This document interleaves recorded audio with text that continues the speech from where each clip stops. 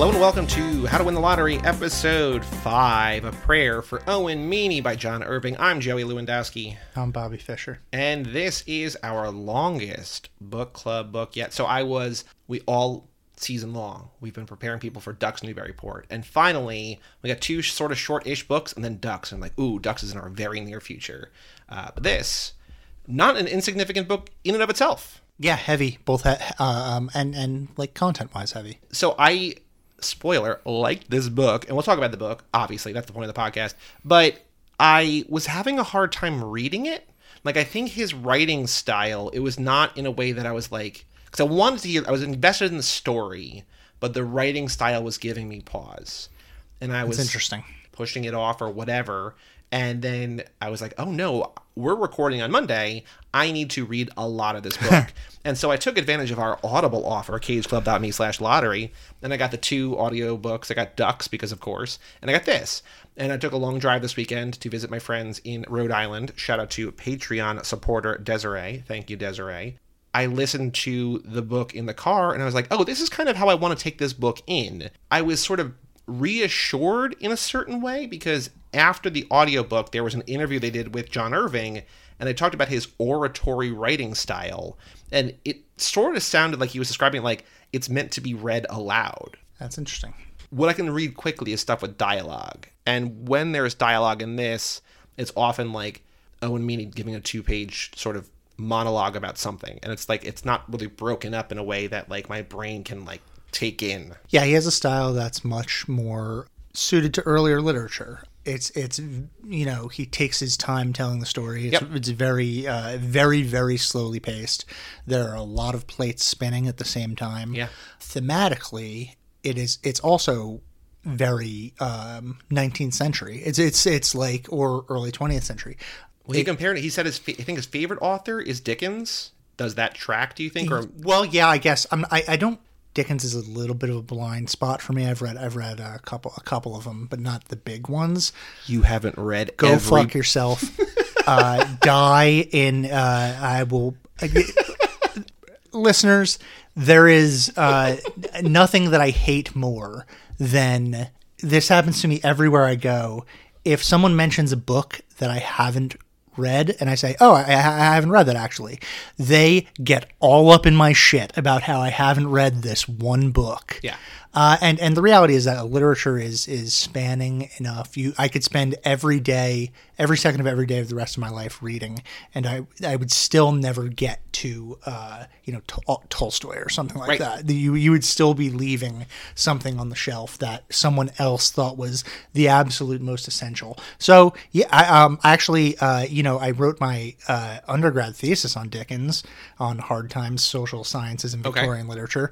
I think maybe I walked away from it for that reason. I would compare him more to Dostoevsky, specifically, and this is actually the only Irving that I've read, so I don't know how that compares. But Dostoevsky is oftentimes dealing with themes of faith, practical matters of faith, and how the practice of faith actually lines up with the material conditions of the actual world.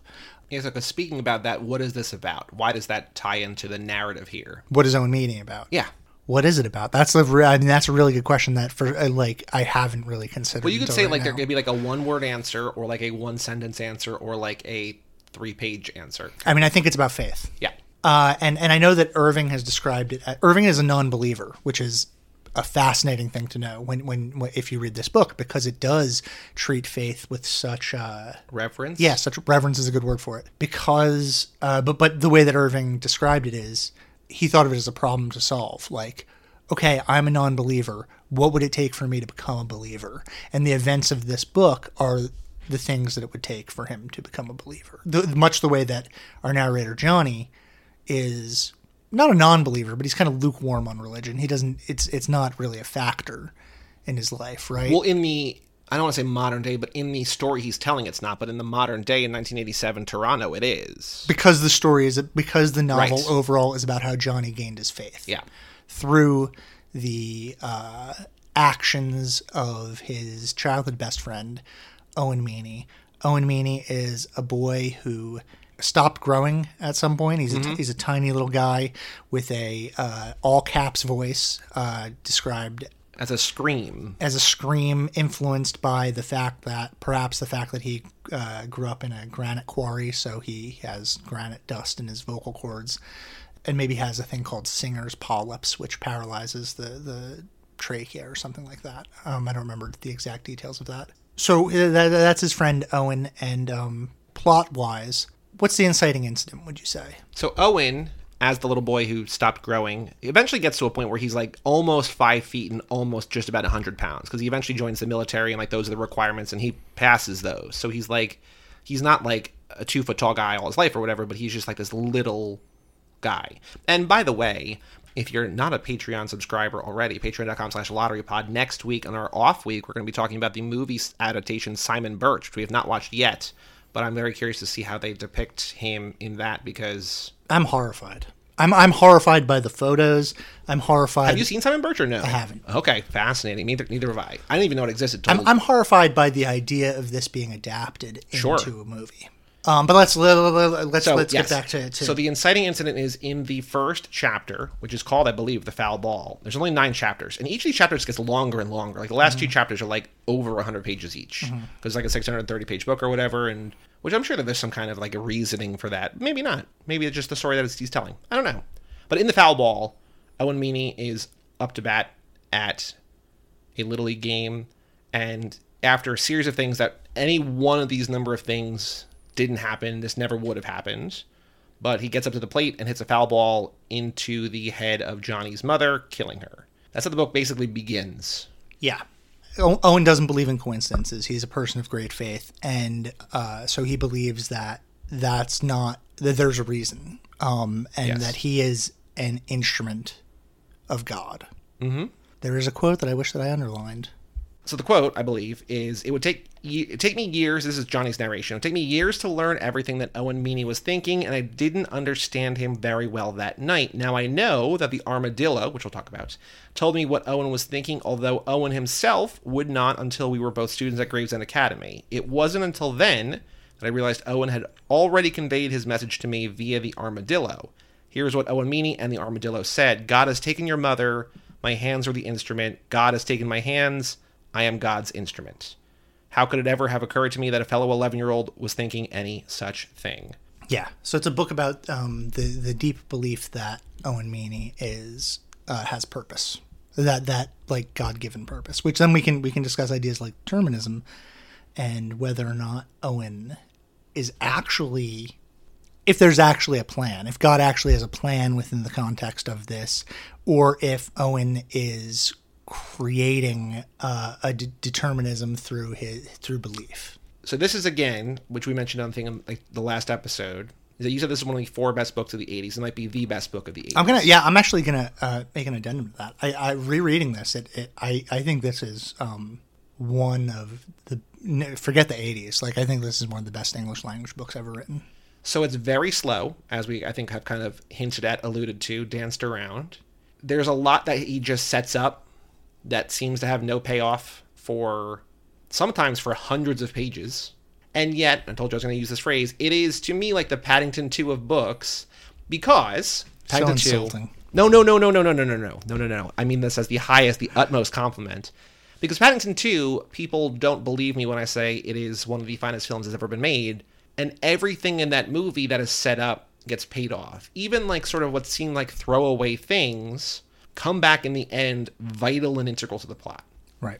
And so here, I messaged you when I was 2 or 3 chapters in, 100, 150 pages in, and that's when I was mentioning, like, this is so well plotted, because, like, he'll set up, like, this armadillo, and then, like, there'll be this whole back and forth or whatever, and by the end of the chapter, like, 4 or 5 things that had been tangentially, seemingly disconnected, whatever, all come together to finish the thought. And it's like, oh, wow. Yeah. And then that's amplified tenfold when, like, things they're doing throughout the novel come into play in the final, like, 15 pages. So what are the novel's mysteries? What are the primary concerns? Who is Johnny's father? Yeah, for sure. Is Owen Jesus? Okay, yeah. Kind of. Did Owen actually foresee his death? Is kind of a mystery. Okay. he has a dream, a recurring dream, that eventually we find out he sees how he's going to die and when he's going to die, and is so sure of it that he, because his family owns this granite business and does gravestones, pre-made his gravestone and joined the army to like basically make this happen. That's all stuff that we don't really like that stuff. Those are the various threads in confluence with one another. Sure. Right. But our primary mysteries are Who's Johnny's father? Who's Johnny's father? What is the unspeakable outrage? That's a big one, which is the question about Jesus that you're asking. But that's seated in the very beginning as Owen having a specific beef with the Catholic Church. Yeah. And that specific beef with the Catholic Church led to his parents leaving the church and him switching from being a Catholic to being an Episcopalian. And he says over and over again, they left the church because of an unspeakable outrage. And because the outrage is unspeakable, he doesn't talk about it. We hear over and over again about this unspeakable outrage, but we don't actually learn what it was until after Owen's death. Yeah. At which point we learn that his mother gave a virgin birth. Supposedly. To him. Well, so I read that. I mean, I think you have to take it literally. Well, but it also reads like someone who is processing horrific trauma from a terrible assault or something like that.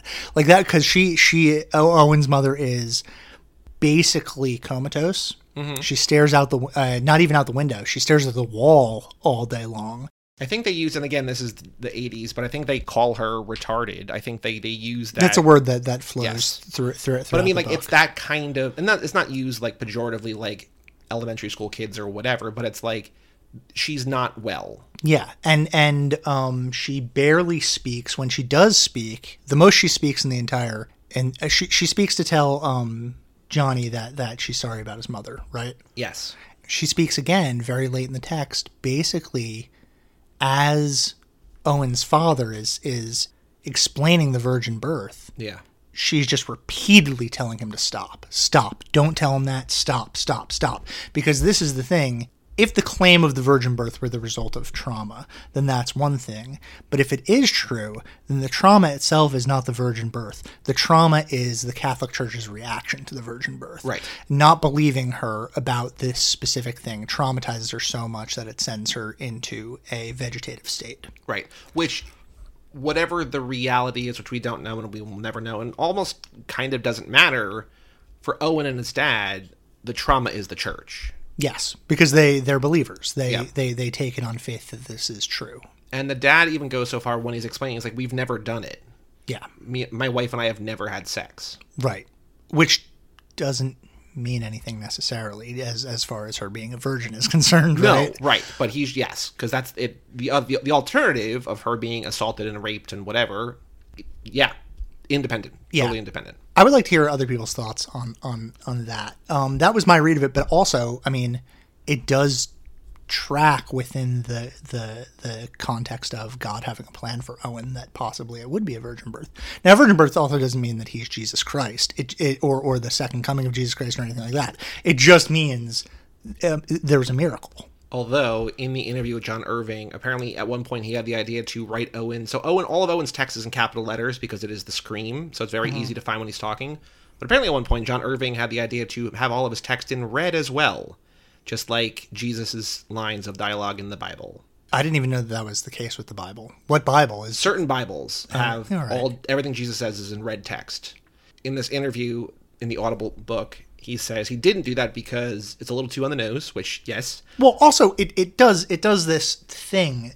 I don't even like him talking about that because it does this thing where it takes power from the reader. Sure. And it puts all of that power in the author's hands. And the author, I don't think, should do that. I think this was a very like overly frank discussion. But for a book that respects its readers so much in not laying everything, in trusting you to follow the path, to then lay out the answer like that so explicitly, and him saying that he considered that doesn't necessarily mean that it's the truth. Because guess what? John Irving doesn't get to decide what the truth is. We do.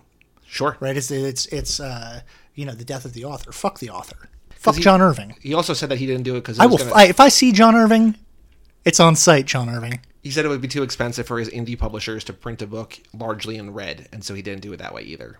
Yeah, that makes sense. I don't know how often books were published like that. Well, House of Leaves. Apparently the fucking Bible. Yeah, but that's 13, 14 years after this. Sure. Gimmicky kind of publishing like that. I mean, I love House of Leaves, but that's a gimmick. Oh, right? Of course. But that's also, I mean, the red thing takes the thing that this book already does and makes it very obvious. House of Leaves, the whole thing is, the medium is the message, right? Mm-hmm. So, different thing altogether. So there's, who's Johnny's father? What's the unspeakable outrage? Is there another big mystery or no? Or is it just the two? What makes John convert to Christianity? That's a big one. Yep.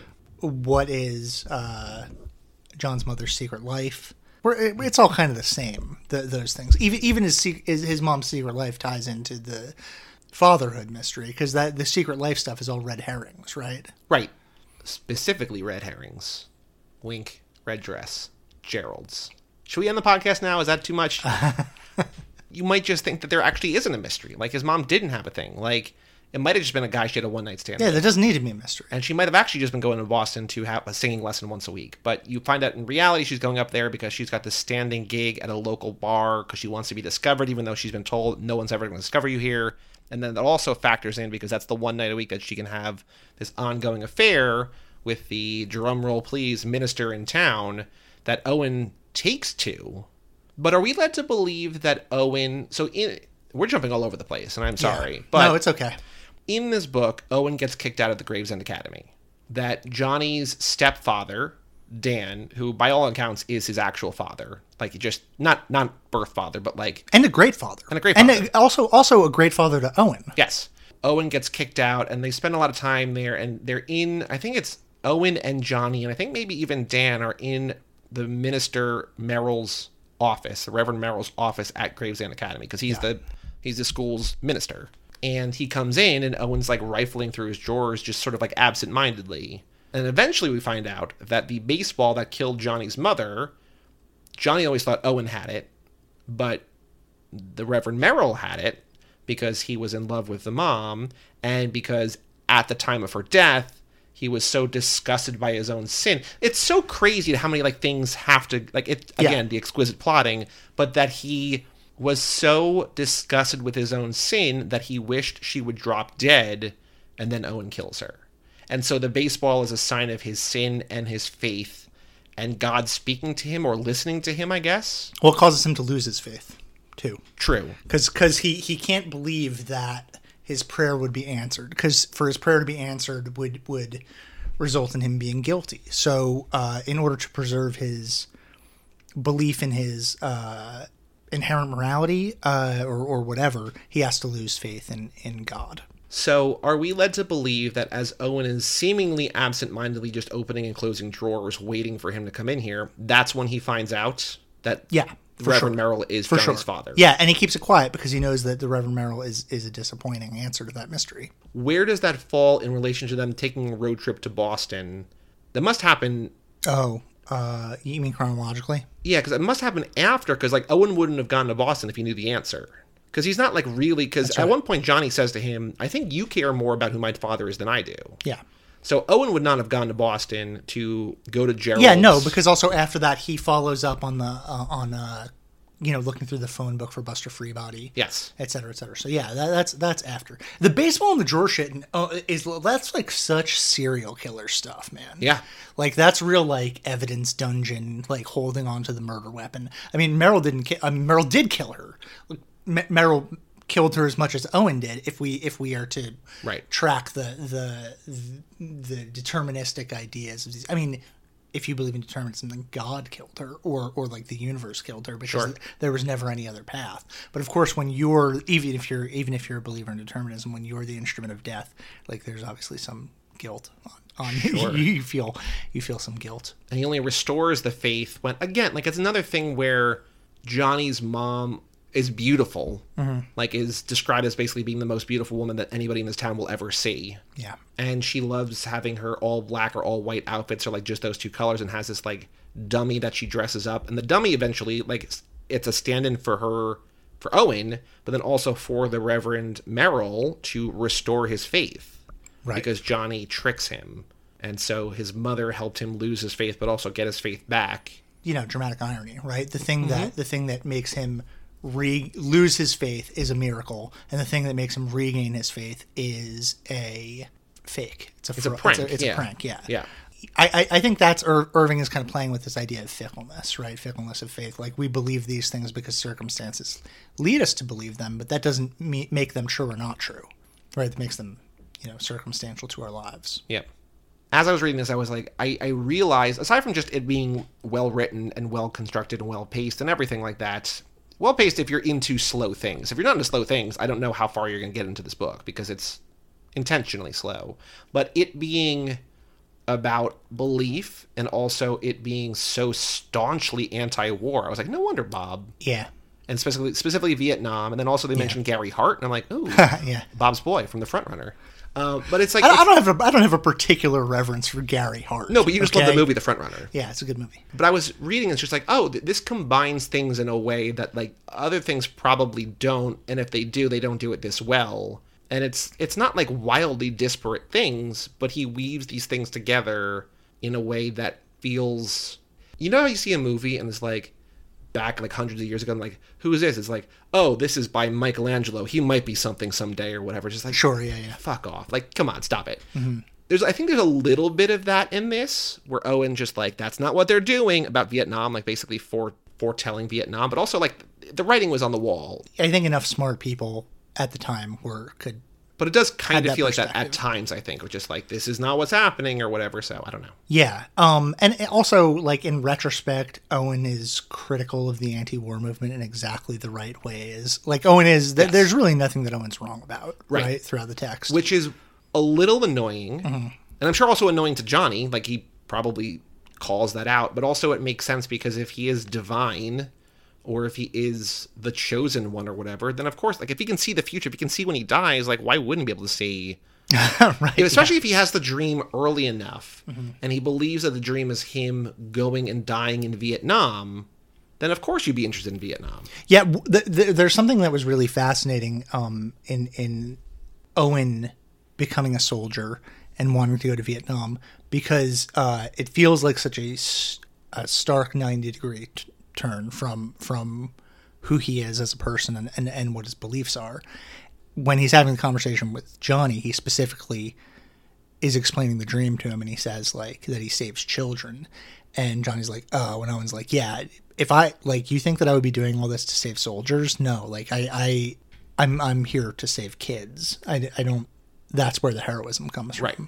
And like that's, there's like, I think it's the Paul Hardcastle song 19, like the average age of the Vietnam soldier is 19, and like then they make a point of it, like it's just dumbass kids largely getting sent over there, and they have the whole like, it's a good thing that we're giving them an opportunity. Like they retroactively dissect and analyze the political messaging of the time. Like, we know that we've treated the poor of this country and the underprivileged poorly, and so we're going to give them the opportunity to like make something of themselves by letting them go to war. And it's like, so you're just like, killing dumb people. Join the meat thresher for a chance at enough material gain in America to possibly survive. Yes. Right? Your only way out of utter poverty is to risk life and limb in a morally dubious circumstance for imperialist reasons. And I think the only two soldiers, we only really meet one soldier, and it's the major at the end, and he's got frustrations. I think he's just like inadequate. He's incredibly cynical about the war. Yes. But I think also he reflects something in Johnny, and something we talked about with the Eggers book, about just kind of like the mediocre white man. Like their life did not unfold the way they wanted it to. Sure. Yeah. And I think he wanted to, like, he just hated it because he went over there and he's like, it's better over here. Like, why would I want to go back there or whatever? But then the only other, I was going to say soldier, but he's not a soldier, but it's just like, and he's definitely not going to be a soldier by the end of because he's dead. But Dick, who eventually kills Owen Meany with a grenade, he's like the stereotypical like 16 or whatever, prototypical whatever 16 or 17-year-old in the audiobook, like Southern hick voice, which he's from Phoenix. It's like that's such the audiobook is not great. I like, come on. I liked having it read to me, but the voice is I don't know what a Phoenician accent sounds like, right? Is it like, it's probably like this. You think it's Southern? It's just like flat affectation. No, I mean like ours. Of Middle American. Yeah. Oh, you mean a thick New Jersey accent? I don't think I have an accent. You drop your middle T's like a motherfucker. Come on. True. Throw that glottal stop in the middle of regular ass words. Anyway, they have this like 17-year-old. This has been a podcast about me criticizing Joey's accent. I don't hear it at all. You're not listening. But they have him like as this like blood hungry teen boy redneck essentially who just wants to kill Vietnamite. He wants a license to kill. Well, this is okay. So this brings up something that I actually really want to talk about. Good, because we've been all over the place. Let's. Well, I have a plan. My plan was to talk about the mysteries. God's plan? Shut up. My plan was to talk about the mysteries, and then now let's talk about the villains. Okay. Who are the villains of this book? A lot of people. There's Randy White, the new headmaster. Okay. Why is Randy White a villain? Because he derails Owen's life. Although, doesn't really derail it because he gets Owen exactly where he needs to go. There's no derailing Owen's life. Right. Randy White is a villain because he's an authoritarian. Yes. Right? And because he's a bully, and because his bully... see, that's an accent thing for me. Bully. Bully. He's a bully. Randy White is a bully. First of all, Randy White is not the name of an adult. Well, it's Randolph White, but they call him Randy. Yeah. Yeah. This is a man named Bobby Fischer saying the name Randy White is not an adult. We got Bobby and Joey over here. He's a bully, and he is an authoritarian, and he's a villain because of those things, and because writ large, bullies and authoritarians are one of the other novels' villains is Ronald Reagan, who is an authoritarian and a bully. Yeah. Right there, you have this. So you have Randy White, you have Ronald Reagan, you have Dick, and I'm going to argue that maybe Dick is not the villain. Dick's he's a symptom, right? He's fucked up. Yeah. And the reason why I want to walk us away from Dick being the villain is specifically because of a thing in the book that I really affected me emotionally. Like I felt like my stomach got punched right back into my spine. There's a part where the Major says that Dick is beyond saving, and Owen Meany says it's not up to us to decide who's beyond saving. Right. And that is A+ top tier Christianity, right? That's what like if you were to strip the bones of Christianity, strip Christianity down to its bones, and remove all of the like cultural, societal influences that have poisoned it for a lot of people. And I'm not a Christian. I'm not a believer. But like there's very few things in my life that I find more beautiful than faith expressed benevolently, as I think Owen is doing here. Because what faith does at its best, what Christianity does at its best, is it provides us an avenue for forgiveness, and it provides us a way to look at someone who has been cast off by society, regardless of their sins, whether they be violent or pick whatever, look at them and say, you know what, maybe it's not up to me. And maybe, like, if we treated that person like a human, we could walk them back from the edge. Now, in Dick's case, it's too late for that because the deterministic wheels have been set in motion. But the fact that Owen approaches that problem as someone who looks at it and says, it's not up to us to say that he is beyond saving, I think is a thematically powerful version of the novel written in one or two sentences. Yeah. Which is like interesting when you compare that to like Randy White, because like Randy White's punishment is that like they fuck up his car and they... No, that's not even his car. Oh, right. It's not even his car. No, he gets trapped inside and gets hurt, but that's not his car. Yeah, his punishment is embarrassment. Yeah. Right? His punishment is that he's no longer taken seriously as an authority. Owen, in trying to enact all the powers of his authority, he is stripped of that authority because ultimately Owen is more powerful than he is. Right. Right? So you've got Ronald Reagan, you've got Dick, you've got Randy White, and you've got... Like, I think going back to the determinism thing, I think, like, fate is a villain. I don't know if you want to... Oh. Why a villain? Owen's fate, I mean, it's heroic, but it's also, like, how many people have to die? Or how many people just die?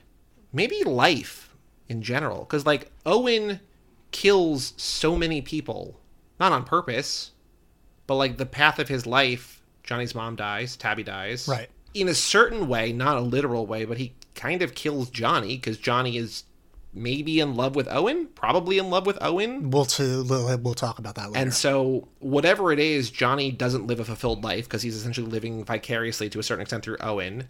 Everybody else that kind of crosses Owen's path, and maybe it's just like one of the most effective, I think, cool, unsold on that word choice, things that this does is it describes the batters who went before Owen, the things they had to do, like one hit like a shitty grounder or whatever that was misplayed in the field. One walked when he shouldn't have walked. Like if either of those guys got out, Tabby would have lived another day. Like this whole novel might not have happened or whatever.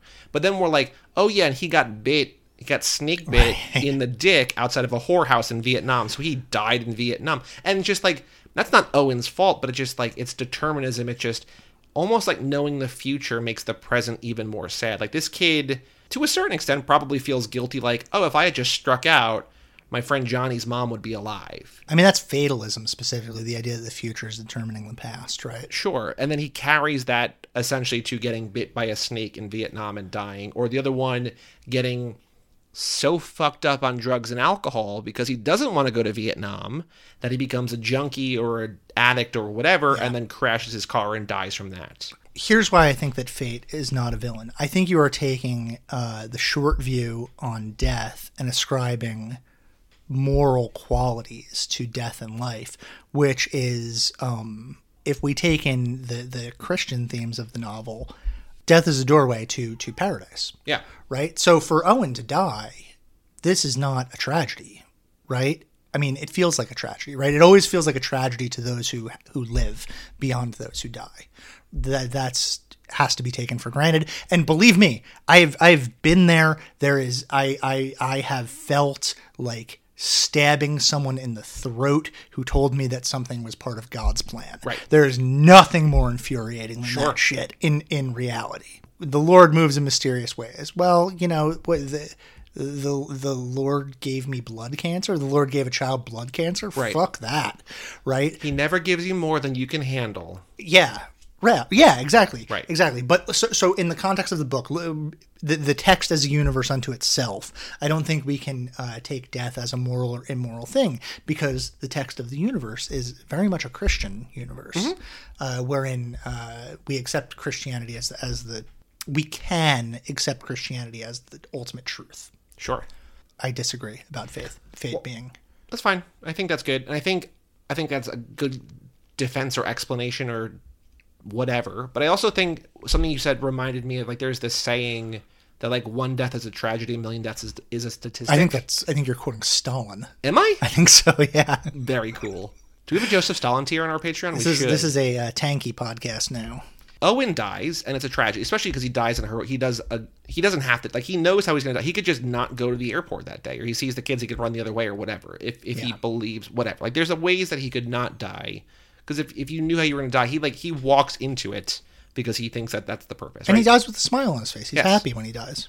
What the book also does, to that great Stalin quote, one of the things I think is very effective is the passage of time via New Year's Eves, with Hester vomiting in the Rose Garden or whatever, and Johnny talking about how many soldiers are in Vietnam and how many soldiers have, run away from Vietnam and how many have been killed in Vietnam and whatever. And I think that's the thing. It's like we're losing hundreds of thousands of people over there, but they're just nameless. Like, Owen's the tragedy here because it's Owen's story. Right. Yeah. Because we're following him. We've specifically microscoped on him. Yeah, I think you're right. So, I think we have 3 more villains that I can count. 3 more villains? Yeah. 2 of them are... So Barb Wiggins is a villain. Oh, yes. Right? Because she is... former airline stewardess, flight attendant, whatever they called her. Yeah, because she is also a bully. And she, very similarly to Randy White, she feels undermined by Owen, so she attempts to embarrass him by giving him a hard-on. By kissing him on the mouth when he's 11, and she's a grown-ass woman. Yeah, so she wants to... he's bound in swaddling cloth, and he can't move, and she gives him a hard-on so that he's embarrassed in front of everybody. But Owen doesn't really seem terribly embarrassed by that. I mean, he blushes a little bit, but also later on we find out that Owen has a huge dick. I was going to say that, yeah. Truly no reason to include the fact that Owen has a huge dick in this. Or as they call it, a doink. A doink, yeah. So Barb Wiggins is a villain, and Barb Wiggins' villainy gives us one of the best Dan Needham moments, right? Because Dan comes in and stands up for not only Owen, but for Harold, the kid drifting in the rafters. Yes, because she says that, because her husband is the other minister, right? Uh-huh. And she says, Owen's not welcome in our church until he comes and apologizes or whatever. And like basically the way she's saying is like, even after he does that, he's not going to be welcome back. Johnny tells Dan this, and Dan says, who's going to talk about the kid that you left up in the rafters, who's still up in the rafters right now, by the way, who eventually comes back and is at the funeral. And I'm not sure that this is what the text is saying, but it is a culturally thematic thing. Who the fuck are you to decide a border for a church?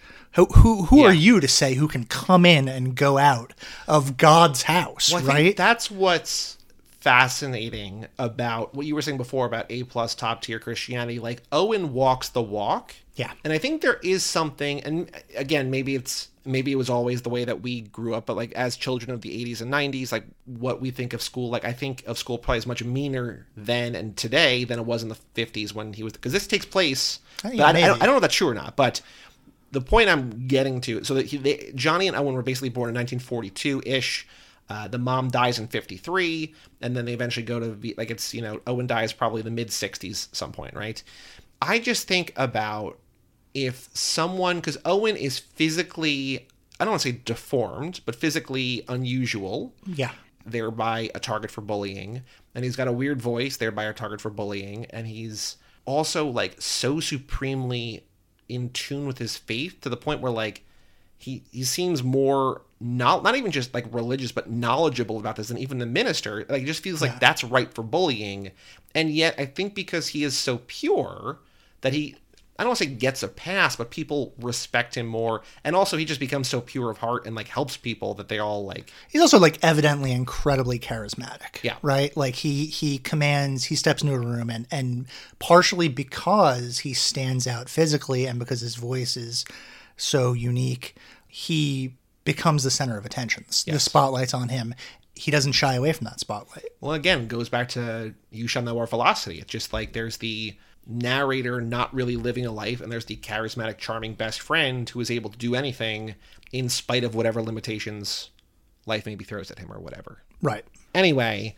Fourth villain. Well, what I was going to say, and this is going to lead into the fourth villain, is that I think in both Barb Wiggin and also in the mysteries of Johnny's mom somewhat, and also the couple that's at Gravesend Academy that's fucking in every room, which is pretty funny. They're great. I love that. I would do that too if I were. There is a very confusing, I think on purpose because it is through the eyes of largely a teenager, a confusing and sort of frank look at sexuality in older women. Yeah, this is a theme. This is a theme with Irving.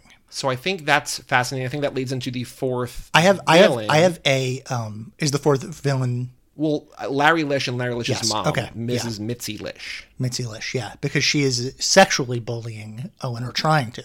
But at this point, Owen will no longer let himself be bullied. Right, and also, tries to get him expelled or whatever for being an anti-Semite. And even Larry's just like, I don't know what she's talking about. That's just how she says it with everybody. Like, Owen didn't say anything. But yeah, I think there's a lot of these women, they all, to some extent or other, probably live unfulfilling lives because it's the 50s and the 60s, and this country's still not great for women, and especially not back then. So they're all probably stunted in some way or other, or not, and they're all just acting out. I mean, even Johnny's mom is probably too sexual, maybe, with Owen, but who knows? Because we have that's Johnny's interpretation of Owen's interpretation, and that's also filtered through sexually charged boys. Like, probably she was totally fine, right? It doesn't seem like she was definitely fine. Okay, well, so here's something that again, death of the author, etc.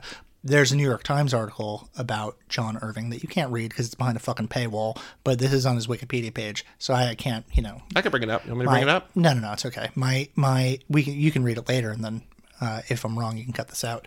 Nope. Fuck.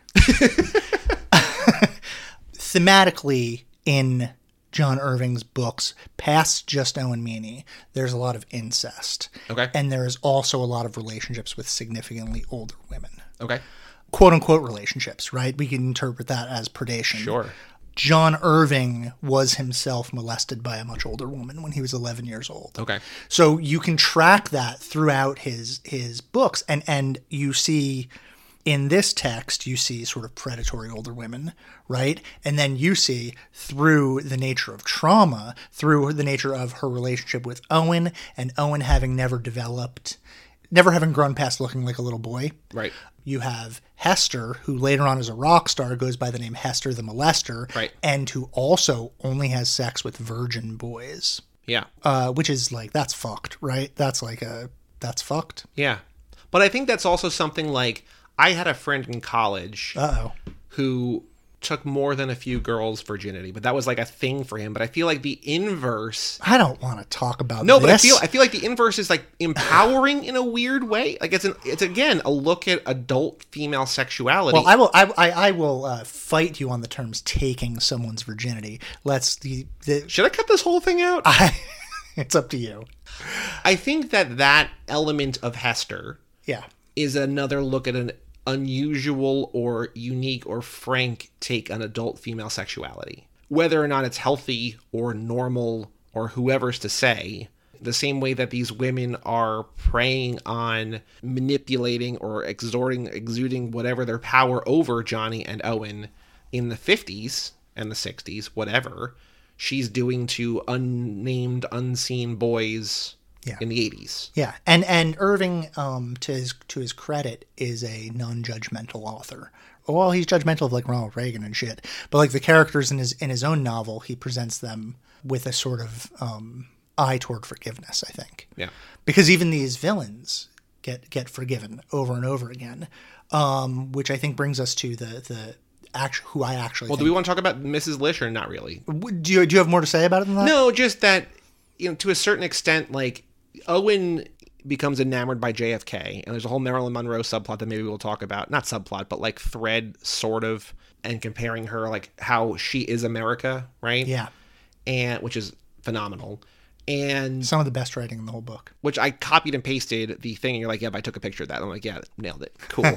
But the two of them, the son and the mom, kind of like screw Owen up by like saying, JFK is having sex with Marilyn Monroe, and like it mars this idyllic figure that maybe he's like, maybe Catholics are bad, because he like he doesn't outwardly say that, but he like goes out on a ledge to a certain extent to like vouch, like he runs like a voting, like a pledge drive or whatever, like get people to vote for JFK, and then he finds out that this guy is like a philanderer, and so it shows you that he's a false idol. Sure, there are no heroes outside of Christ, I guess, and Owen Christ.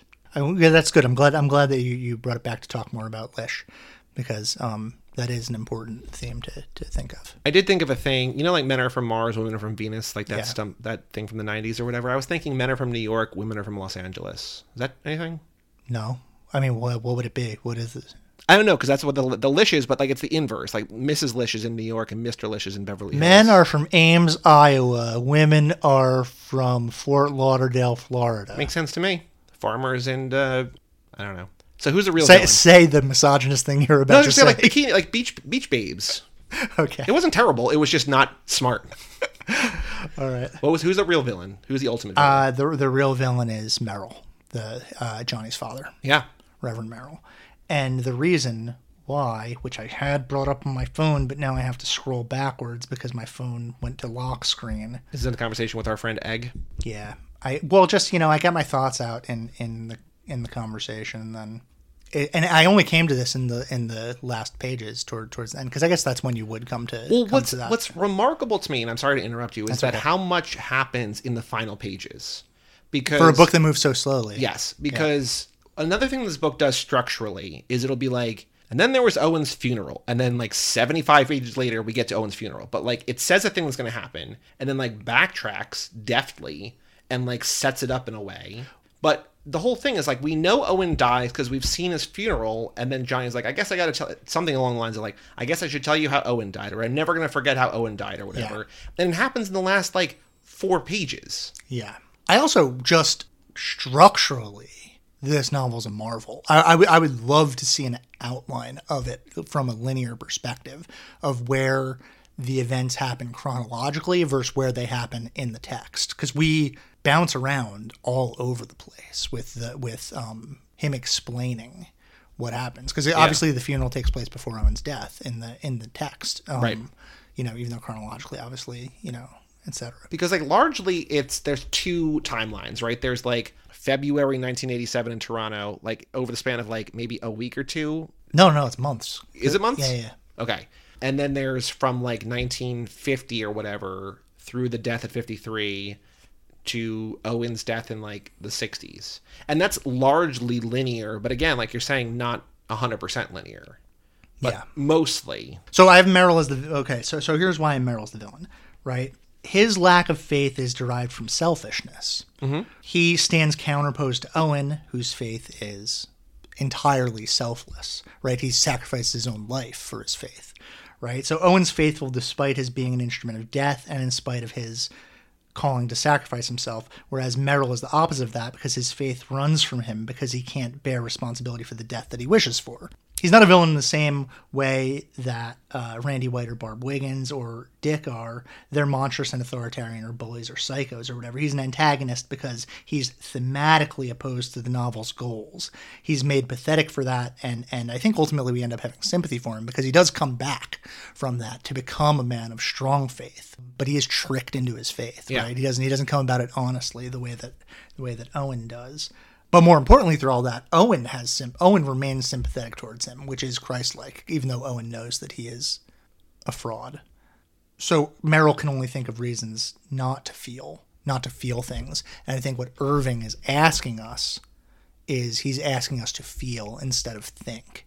Because as Owen says over and over again throughout the book, faith is not about proving it. Like, there's nothing more infuriating to me than when Christians like try to argue for the existence of God. They try to argue for it by proving things, by making arguments.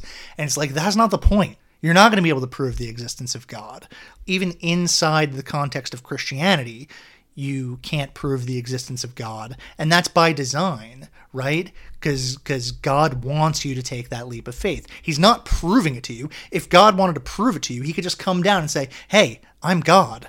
I did all of this. You'd be like, fuck off. He's asking you to believe, and only through belief without proof can you actually show that you're worthy of the kingdom of heaven, right? That's the whole fucking idea. Owen does in this thing like the best way that I've heard it done in real life too, where and it's very clear where it's going, or it was clear to me, but he's explaining something to Johnny about something Johnny can't see. He's like, so you, even when it's not there, you believe that it's there? He's like, yeah, of course I do, or whatever. He's like, that's what me and God, like, he does it in a way that like, this isn't explaining it to you, Johnny, but this is what it feels like to me. Yeah. That's all you can do. It's like, this is why I believe whatever I believe. Yeah. Or this is how it makes me feel. And if you don't feel that way, cool. That's your thing. But like, for me, it works like this.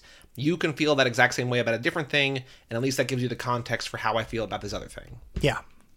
So those are the villains. That's the second. That's the second of the 3 or 4 things that I had scheduled. Yeah. This is going to be a long episode, I think, because it's a long book. You mentioned it. I sure did. Is Johnny in love with Owen? So that's another thing from the interview that I think. Okay. In the modern day, in the 1987 in Toronto, he is described multiple times as a non-practicing homosexual. Which he doesn't identify. Other people describe him as that. Yeah.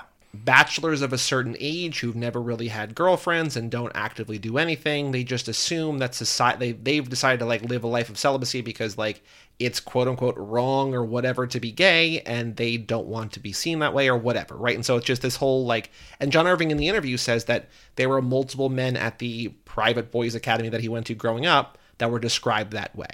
It's just heartbreaking to think about people who like, for whatever reason, like just, even if it's not true, just like whatever. Sure.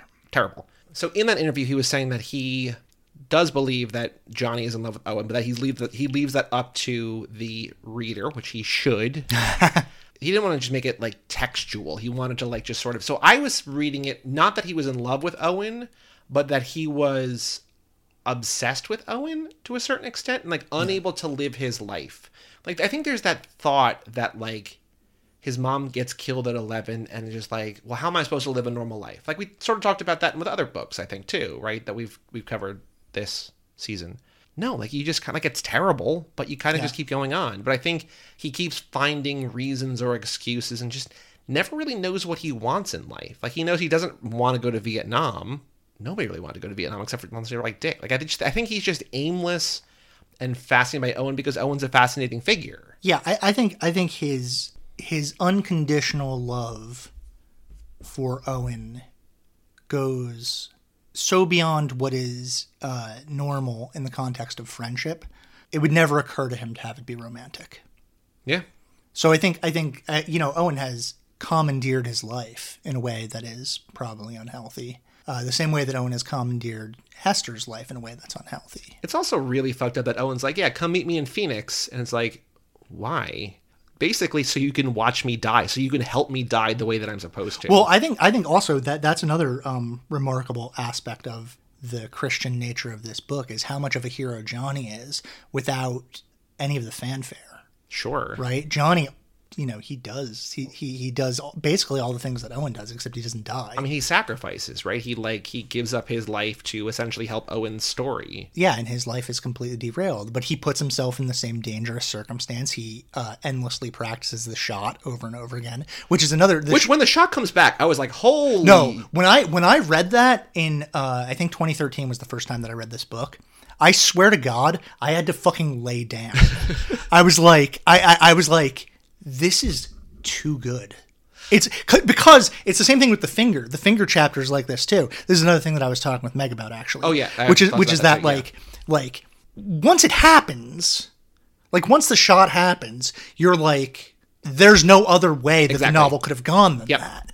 But the fucking genius, the like over the top like Michelangelo-esque fucking Da Vinci, whatever you want to call it, like genius of John Irving in this moment is that like until the moment that the only thing that possibly could have happened happens, you have no idea what the fuck is going to happen. Yep. Each of these chapters is like the blank, basically, right? Yeah. It's like a thing. It's the foul ball, the armadillo, the angel, the little Lord Jesus, the ghost of the future, the voice, the dream, the finger, the shot. But the finger and the shot are explicitly fucking named after the thing that you know is going to happen, and you don't know until the last minute. So the audiobook chapter for the finger is like 4 hours long, and it's like 3 hours and 50 minutes, and I'm like, did I miss what the finger is? And then he goes to the granite quarry or whatever, goes to the shop, and there's just the diamond cutter. It's like, of course it's that. Especially because it's like symbolically, so throughout the entire novel, right? You have hands, like hands keep kind of like, you have hands being removed. Owen's hands are removed at the end. Johnny's fingers removed at the end. The Virgin Mary's hands. The Virgin Mary, no, it's Mary Magdalene. Mary Magdalene, yeah. You have, and those hands are reattached to Johnny's mom's dummy. Yeah. Which is then used to spook Merrill. You have this reminder constantly that people in the quarry are losing fingers all the time. So like over and over again, you're reminded of that, and you know that he's going to get Johnny out of Vietnam somehow, and you know that he's been practicing on this diamond thing.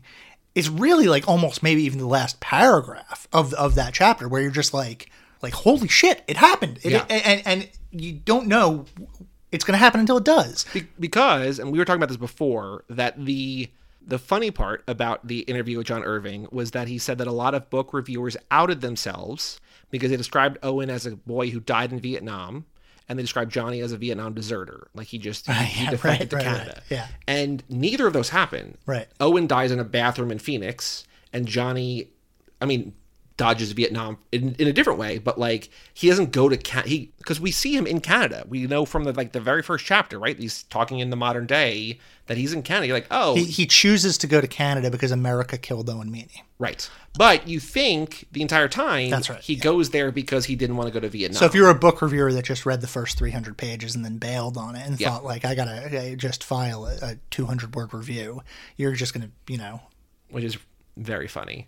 Because if the shot is not utilized in that way at the end of the novel, we have spent probably 60 pages of the entire book talking about this fucking useless basketball thing that has no other thematic relevance. That's to the book. Other thing. He loses the finger in a way to like propel the narrative in a way that like wasn't how you expected it to go, but was the only way that it could go, right? Mm-hmm. Yeah. So the shot, it's basically like an alley-oop kind of, but Johnny is getting the ball, basketball, passing it back to Owen, and then like lifting Owen up and letting him dunk. Basically, is that the shot? That's the shot, yeah. And the entire time he's like, we need to do it faster. We need to do it faster. And it's like, well, no. And then they get to a point, and then Johnny's like, we can do it faster. He's like, no, this is good enough. Yeah, I think he says, like, don't be silly. Yeah, it's more important to be consistent. It's like, what are you talking about? So they're doing this whole shot, and they have this janitor, and he's doing, like, the clock and, like, whatever, and he's just doing this whole thing.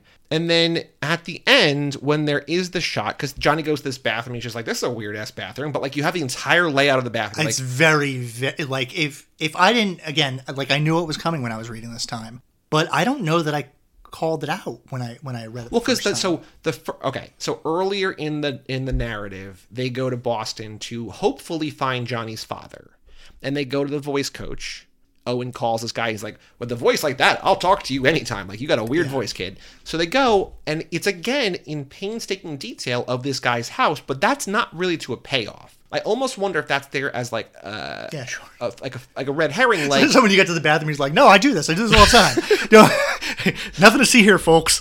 I'm not describing this bathroom in painstaking detail because of any reason, really." No, but like I did have that thought. I'm like, there's a lot of detail in this weird ass bathroom with like a plywood stall in the middle. I'm like, all right, whatever. Like, it's just a thing he does sometimes. Yeah. I mean, it's very specifically like this window is 10 feet off the ground. Yep. Yes. Basketball height. Yeah. It's almost like we could practice the shot in this room. Yeah. It would have been funny if he said that. So then, in this thing, and he says, the shot, Johnny, or whatever he says at the end, I'm like, and I said out loud to no one, to the audiobook reader, no. Yeah. Like I said, the first time that I read this, I put the book down and I went and I laid down. Because I just laid down on my bed because I was just like, holy shit. Because I can see people like this. So I've asked you before about other books.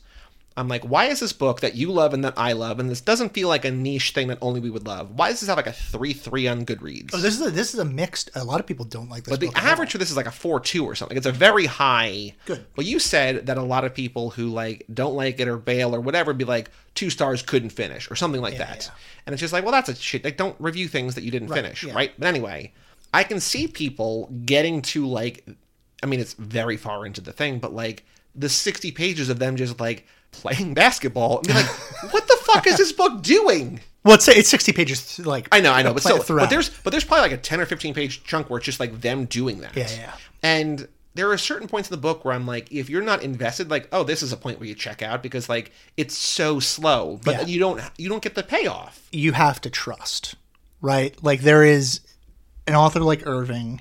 First of all, I'm in on this book by the end of the first chapter. I'm all in. I'm not, the foul ball is enough for me to be like, I'm committed to this ride wherever it takes me.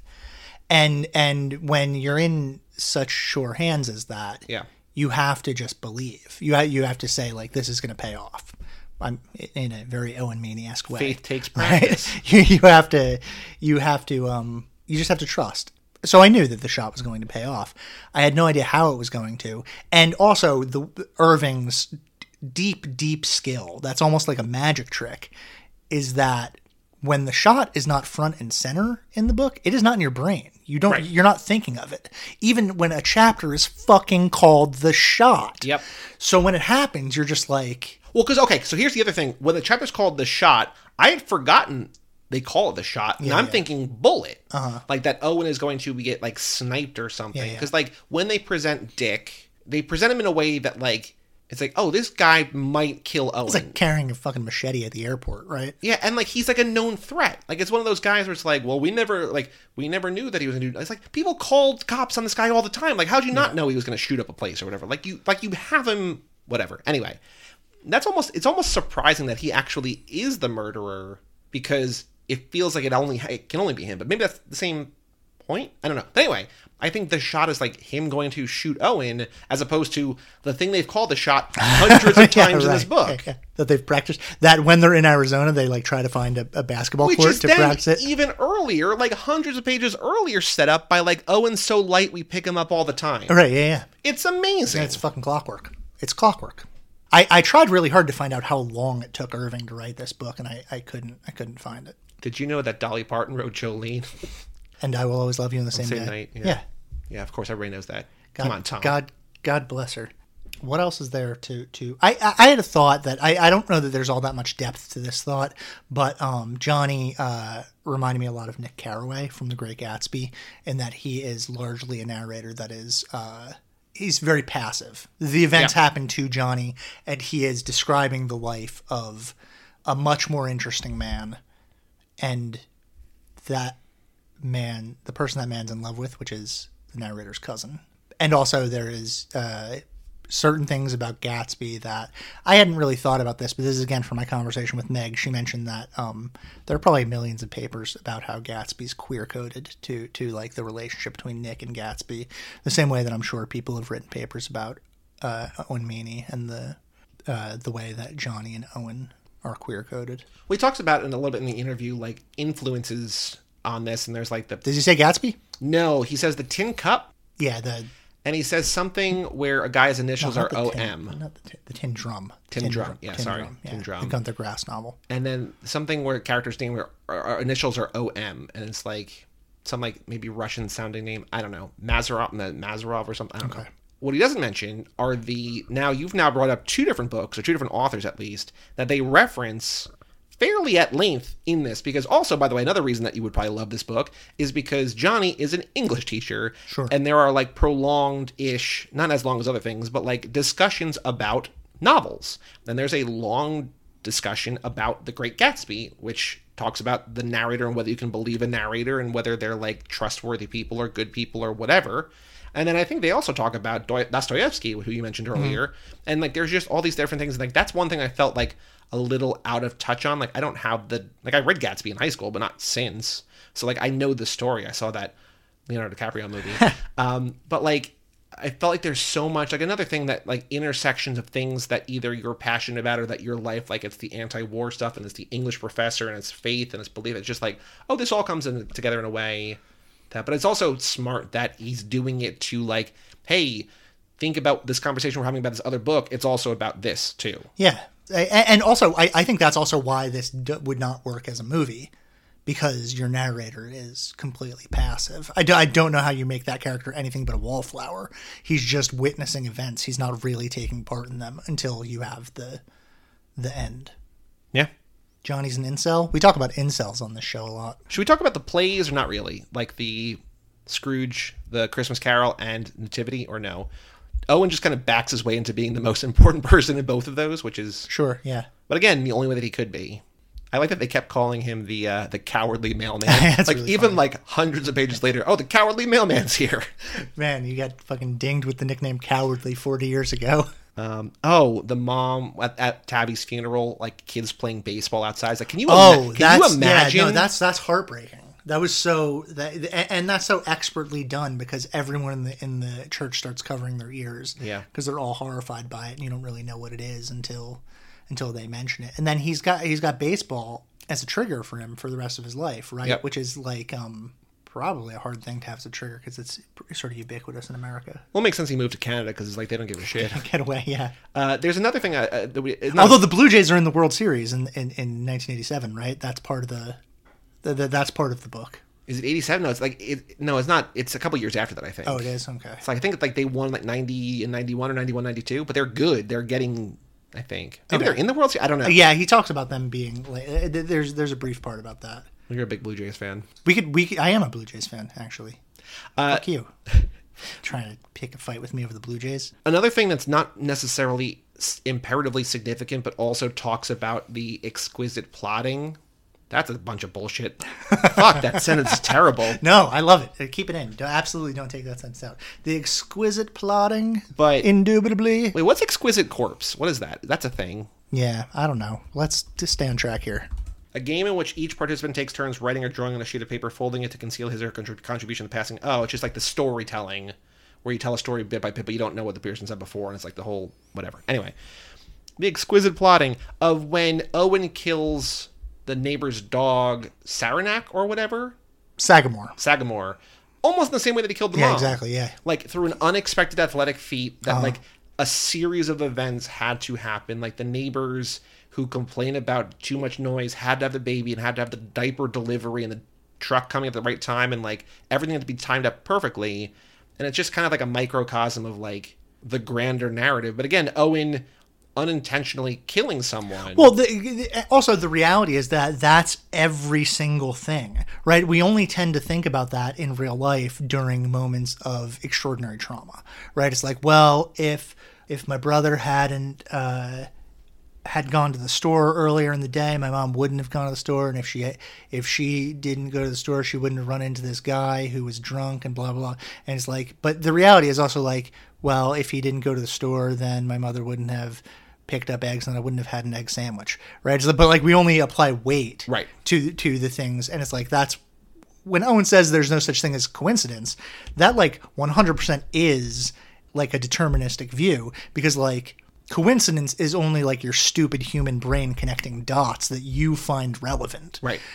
Everything is interconnected, and you can connect. You can like create any narrative that you want. It's like people who are like, I was just thinking about him, and then he called me out of the blue. I must be a little psychic. And it's like, how many fucking times do you think about him and he doesn't call you? Right. Is that relevant? Right. Of course it was going to happen eventually. Yeah.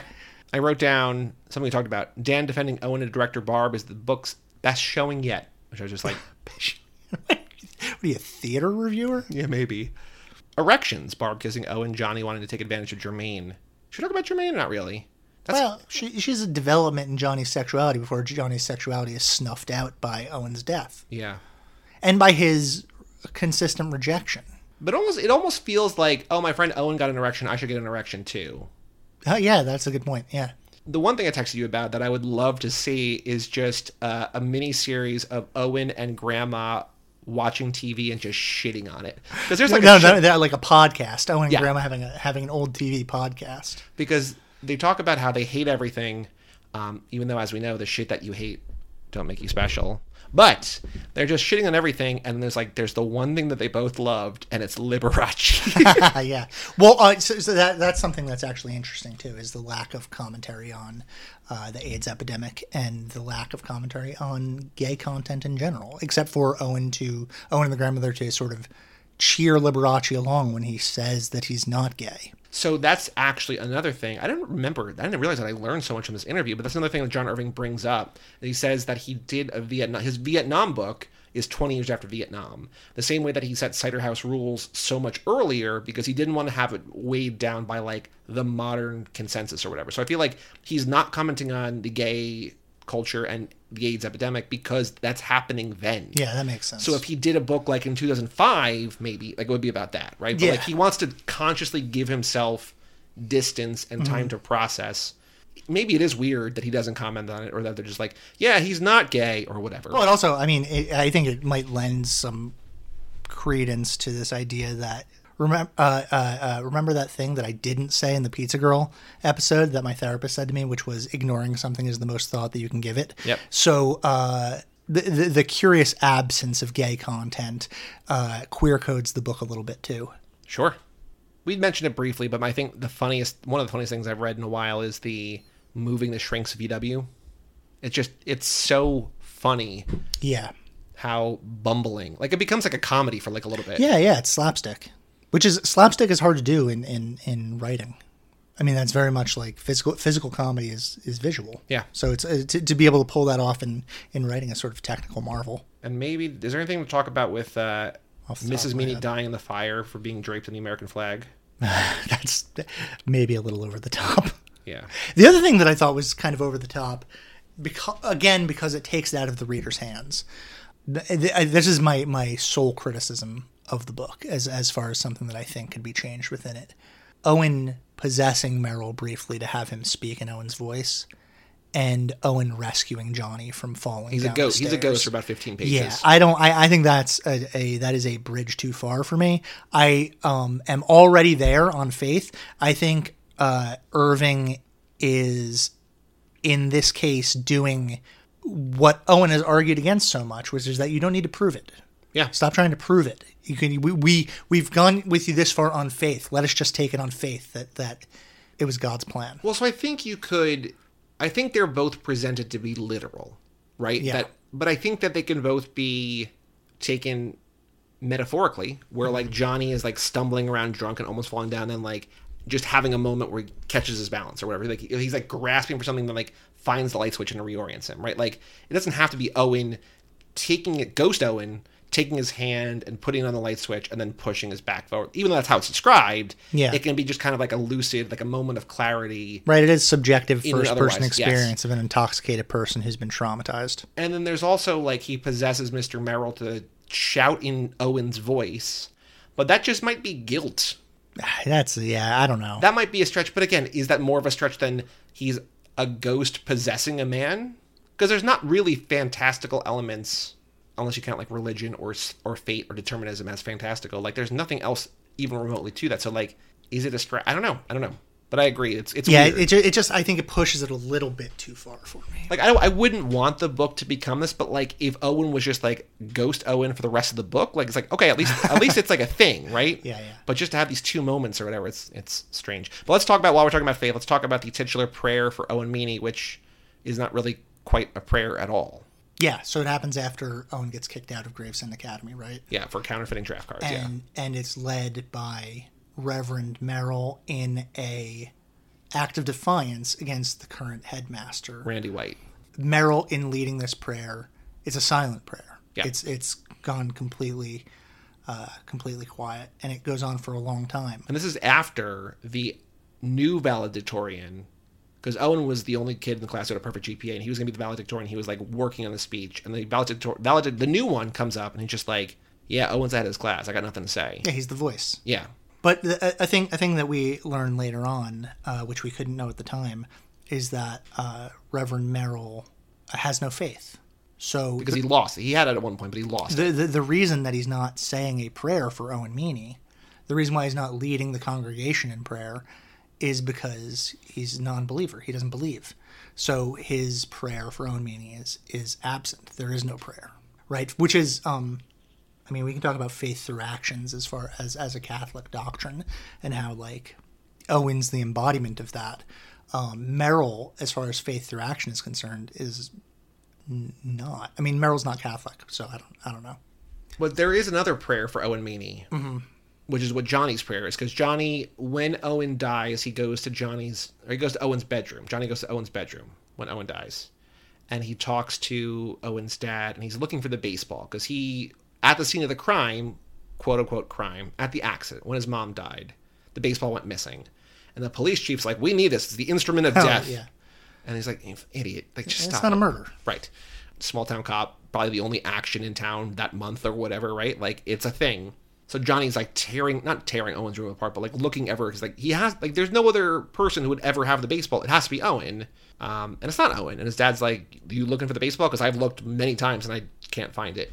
But what he does take is a couple books. He takes Owen's diary, which we eventually, we hear Owen reading, but it's only because Johnny knows after the fact, right? But he also takes a prayer book, and that's kind of what like leads him down this path of faith. But then he has, I guess, through that and just through his own personal faith or whatever, his own prayer for Owen Meany, which is how it ends, which is just give him back. Yeah. Which is so sad. Yeah. I think it's the last words of the book, right? Give him back. Yeah. And I'm going to keep saying it, give him back. It's like, oh God. Yeah, no, this is harrowing. Yeah. Especially because Johnny has faith and he knows that it's the right thing, and he knows those children are alive because of Owen, and he knows that Owen did what he wanted to. He, whether or not want was a factor, right? He was God's instrument, and Johnny believes that. But Johnny, in the selfish way of the living, want the dead to return to them. Yeah. Heartbreaking. Yeah. The other thing that is along these lines, well, this is out of context from almost everything that we're talking about, but I remember texting it to you because I found it incredibly moving, was when they're talking about the shot, Owen says, "We just need a little faith," and Johnny says, "We need to practice." Yeah. And Owen returns by saying, "Well, faith takes practice," right? It's so simple, right? Like, it's such a simple thought, but that's what it is. It just, they're both kind of right. Owen's just more right. There's also the passage, and I think this is the only thing that I want to talk about, comparing Marilyn Monroe to America. She's not old, she's not young, she's breathless, beautiful, maybe a little stupid, maybe a lot smarter than she seemed, funny and sexy and vulnerable, never quite happy, always a little overweight, just like our whole country. It's just like, holy shit. Like, it's just, I don't know if it's a thing that like people consciously had a thought of at the time, or if that's just John Irving being like, I can craft something out of this. Well, I mean, more importantly, the part after that where he says, and powerful men just think that they're there for a thrill. Yes.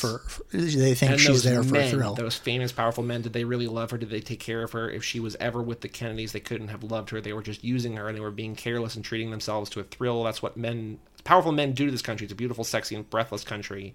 Powerful men use it to treat themselves to a thrill. They say they love it, but they don't mean it. They say things to make themselves appear good. They make themselves appear moral. That's what I thought Kennedy was, a moralist. He was just giving us a snow job. He was just being a good seducer. I thought he was a savior. I thought he wanted to use his power to do good. People say and do anything just to get the power. Then they use the power to just get a thrill. Marilyn Monroe was always looking for the best man. Maybe she wanted the man with the most integrity. Maybe she wanted the man with the most ability to do good. And she was seduced over and over again. She got fooled. She was tricked. She got used. She was used up. She was like the country. The country wants a savior. The country is a sucker for powerful men who look good. We think they're moralists, and then they just use us. That's what's going to happen to you and me, said Owen Meany. We're going to be used. Fucking over and over again. And you think about it, reading it from 1987, and it's just like, oh, that happened. Nothing has changed. Nope. Nothing has changed. But, and it's interesting, there's a duality, and maybe this can be maybe we can move on to emails after this. There is a duality to that, like, we're going to be used. And in that sense, in like the syntax of that sentence is very careful, because it implies a negative, right? But also within the context of Owen's Christianity being used to be of use rather than to be used, right? It's such like a slight difference, but to be of use is the pinnacle. It's like the most valuable thing that you could do for yourself, for the world, for faith, Here I for am, God. Lord, it is I, Lord. Yeah, just that, yes. Yeah, or to the Bill Callahan song, the Smog song, To Be of Use, right? It's a beautiful, beautiful song. Should that be the closing music on this episode? The first line of it is, most of my fantasies are of making someone else come. So no. But it like starts out crudely. I mean, if you believe that sexuality is crude, like to like express a beautiful sentiment, right? The most valuable thing that you could be is useful. Sure. Like it's a very utilitarian, it's very Marxist, while at the same time being very Christian. Yeah, but being used is Completely like you're different- an object. completely different It takes thing. away agency. It takes away Yeah. everything. Yeah, it's such like a slight syntactical difference, but it's the world. It means everything. Yeah. And by all accounts, like Marilyn Monroe had like a miserable life, but we all loved her. Yeah, she's a great actress. So Meg, our friend Egg, your friend Egg, our friend Egg, hey Yeah. Egg, future podcast co-host when I get fired from this podcast for not having smart things to say. She's great. She should have been on this. Should have been on this episode. She lives in Boston, though, so. I was just there. I could have picked her up. Not really. She there. lives in Somerville, Boston. Not Boston. She lives in Somerville. Like, so it's like We're twins. You guys have a twin city thing going on here. Yeah. Meg's reaction to A Prayer for Owen Meany. A Prayer for Owen Meany is easily one of the best books I've ever read. Okay. Brag. What is a brag? The book was sad but not cruel. I cried during the mom's funeral, and I teared up when Johnny lifted Owen to grab the grenade, but the book didn't feel like it was trying to force me to feel sad. It was just telling a story that had sad parts. I liked that there were twists that didn't feel like they were there to trick you. Irving laid a ton of foreshadowing. That's right, yeah. But didn't really feel like foreshadowing until afterwards. Again, what we talked about, the only thing that could happen is it's just down that path, right? When you just had to bask in the glow of his genius. The moment that comes to mind the easiest is when Owen cuts off Johnny's finger. I audibly gasped once I realized what was happening with the saw, but up to that point in the novel, I just assumed that Owen had gotten him into Canada, even with Johnny saying that he didn't, quote, need Canada. Yeah, there we go. She sends an addendum, which I'm going to read first. I don't know if I can read either way, but she says, while reading, I pictured Brick from The Middle, Atticus Schaefer as Owen Meany, Angela Lansbury as grandmother, and Ruth Wilson as mother. I could also see Patrick Wilson as Dan, but I didn't picture anyone specific while I was reading it. Well, Dan's a ginger. Dan's like very specifically like kind of a someone that you would not recognize as being handsome. That's why it's so remarkable that the mother is interested in him. So Patrick Wilson is out. Too handsome. Yeah. You got to go with like the adult version of the kid from The Sandlot or something. Are you going to fart right now? No, I'm Joey lifted his one butt cheek up like he was going to like just let I one was rip. sliding my leg. That's getting cut out too. Don't keep it in, man. We all fart. Before I end my email, which is why I rearranged it, before I end my email, I could seriously write a million pages about why Owen Meany's so great. I just want to give a shout out to Dan Needham for being one of the best dads in literature. Interesting to note that my two favorite Dan moments are when he's being a dad for Owen and not Johnny. When he lays into Barb, which we talked about, after Johnny tells Dan that she sexually assaulted Owen, and when he lays into Ralph White about expelling Owen. Those 2 moments were some of the most satisfying. Yeah, that is great. We didn't talk about that, did we? The White thing. No, we'll get there. One more sentence. Let me just see what this says. Yeah. Those 2 moments were some of the most satisfying to me. They felt like the kind of speeches you make in your head after the fact when it no longer matters, e.g. the jerk store called. I don't know what that's from. What is the jerk store thing from? Well, I think it's just like a dumb retort. I've heard people say that before, but I always assumed it was like from a Will Ferrell movie or something. I don't know. If you want to email lottery@cageclub.me, join the egg. Yes, let's talk about Dan sticking up for Owen, because I do feel like, I don't know that Randy White is necessarily positioned as villainous objectively. I think subjectively, because he kicks Owen out and because he is so determined to make his life miserable, to go above and beyond. Because Johnny even says, confiscating everyone's wallets and shit like that, that's real, like... It gets worse as time goes on. Yeah. I think Owen knows what, because like the first interaction he has with Owen, where he's just like, "Why am I talking to this guy? He's not a teacher. He's not a like I'm kind of with him on that. It's weird for a student to demand. True. Again, that's even the point, right? Like, because to Owen, it's just like, well, this guy doesn't respect me, but to like everybody else is like, yeah, this kid's like 16. Like, what am I? I'm not gonna have a sit down meeting with him, right? Maybe we should respect 16-year-olds though. But I do like that he gets his comeuppance. That like, it's partially I think because he's wrong, but mostly because everyone loves Owen so much that they choose Owen over Randy, including Dan. And like, I like Dan. He's a good example of like small town brave, which is like, you know that your actions are going to be known by everyone. Mm-hmm. So you have to make your decisions, I guess, based on that. And so like, I think it's harder to be brave in circumstances where you know everyone is going to know about what you did. Maybe not. Maybe it's easier to be brave in those circumstances. I think it depends on the personality. Yeah. But Dan is like he's a moral rock throughout. Yeah. The first thing we see Dan do is he shows up to the house when he meets the family. And he says, "Oh, you must be Johnny." And like Johnny makes a note that like he didn't talk to him like a kid. He just talked to him and he didn't talk to him like an adult, just like how he should talk to him. He's like, "Here's a gift, don't do anything with it." But like knowing he's going to open it up or whatever and then get terrified from the armadillo. But like, it's just like he handles everything, like he knows he's been there before, even though he hasn't been, I don't think. It's just like he just knows what to do. Yeah. Love that, Dan. Our smash hit segment, Judge a Book by Its Cover with the Honorable Judge Matt Erdley, is taking a week off this week because he is on vacation with his family, so we're not going to call him on vacation. Yeah, we didn't consult with him. He'd probably be okay with it, but we don't want to bother him. Fantasy casting. I actually think that we save this for the... Yeah. Because we're gonna watch Simon Birch. You got to pay for our Patreon, patreon.com/lotterypod. Yeah. $5 gets you in the door. I think $1,000 gets you Bob to beat up your dad or something. I will fuck your dad up for $10,000. There's a sliding scale depending on how much you want to pay. Patreon.com/lotterypod. We'll talk about the casting there because I feel like it's going to be like, not this. Like, whatever we're seeing, not this. I have a very specific idea, but I also am, I think adapting this into, it's such a novel. Yeah. That adapting it into any other media would, like, it is an essentialist novel. It is it's not just a story. It is essentially a novel. Yeah. It doesn't, like, part of the reason why The Voice works is because it doesn't exist. Right. Like, that's my problem. You played a little from the audiobook, like, and I didn't like, because, like, that's not the voice. And it's not how it's described either. Yeah. I think it's a crime. It would be a crime for this to be adapted into anything. Yeah. Because I think you can hit, like, beats. Like, you can have, like, I've seen pictures of Owen Meany at a baseball game, like, with the baseball bat in his hand. So, like, you can have a kid foul off a pitch and kill someone, but, like, again, it's the whole, like, how do you take 650-something pages that are explicitly structured in a very specific way and turn it into a 2-hour thing? You probably don't. I do want to say that in addition to you having to lie down from the shot, it's also the thing where Owen's saying out loud, now I know why my voice never changed. Oh, yeah.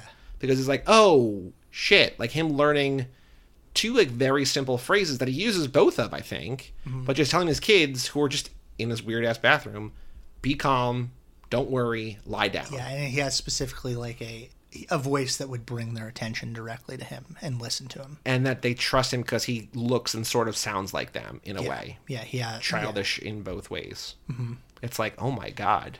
Yeah, it's unbelievable. Absolutely unbelievable. So would you recommend the book? I mean, I would recommend the book to a serious reader. Yeah. I wouldn't recommend it to someone who's going to fuck around. I don't know if this is my favorite this season or not. I think. Wow. Well, so I think it's by far the best book we've done. Yeah. I don't know that it's like favorite. Like I just think about favorite in terms of rereading, and like it's it's a daunting reread. Yeah. Difficult, but I also don't know that it'd be like, hey, you know what I liked more than this? Pizza Girl. Even though like Pizza Girl's great, it's just like it feels weird to compare. Yeah, no hate to Jean Kyung Fraser. I mean, I've liked all the books. I think that both the last one and this one, Memories of My Father, and this book are both very difficult in different ways. This is far more rewarding. Right, I agree. I feel guilty that I gave both of them 5 stars on Letterboxd. Oh, that's only fine. But the star system is inherently flawed. It's also the same kind of thing where it's just like, just because they give Rad 5 stars doesn't mean that like it's as good as The Godfather, even though it is. But it's because like what it's trying to do, it does. And Memories of My Father is deconstructing television in a way that this is like, hey, let me exquisitely place this one grain of sand right here that you're going to forget about, but that sand's going to mean a lot later. Talia Shire in both Rad and The Godfather, by the way. On purpose. Oh, okay. No, it wasn't on purpose. But, yeah. Any other thoughts about Owen Meany? Give him back. Gonna cry. We have an email address, lottery@cageclub.me or lotterypod@cageclub.me. They both get here. Twitter @lotterypod, patreon.com/lotterypod, cageclub.me/lottery. Holy shit. For the Audible button, which I did. It's so easy to use, and you can cancel immediately. You get the 2 credits. They're not listening to this. Yeah, just steal whatever you can from... Steal and keep reading. Yeah, today's crime is... Wait, did you say... You said yeah, as in keep reading. You agree with keep reading. Oh, no. I mean, yeah, as in let's move on past that as quickly as possible so that we can get to the real content of today, which today's crime is reckless driving. Most of my fantasies are